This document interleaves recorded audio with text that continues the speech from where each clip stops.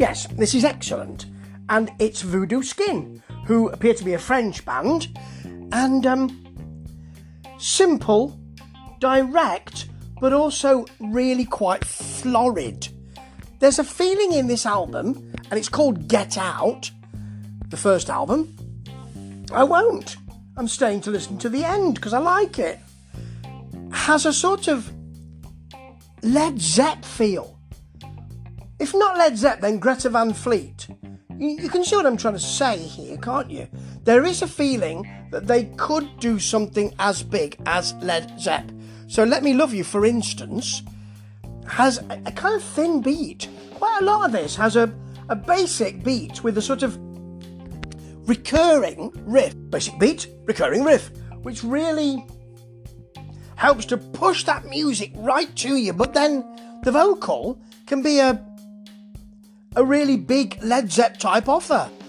Wherever you go is simple, it's sassy, it hangs on one riff, and there is nothing wrong with that. It's completely direct, and because you've got that bit sorted out, and that bit's effective, you can say, let's try some other stuff elsewhere.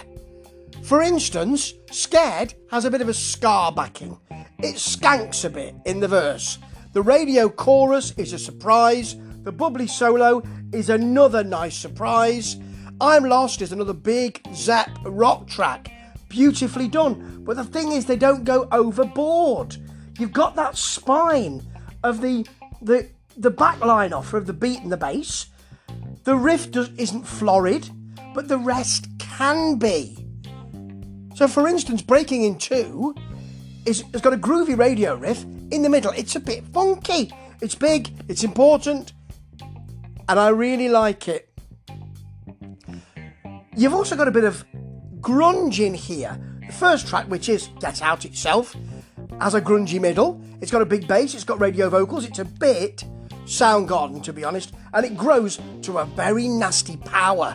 Need to Know has that Soundgarden groove. It's a bit dark, but you can really move to it.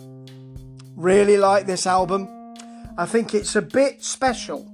And you know, if you're going to get out down the record shops and ask for this album. You can't go wrong. Ta-ta.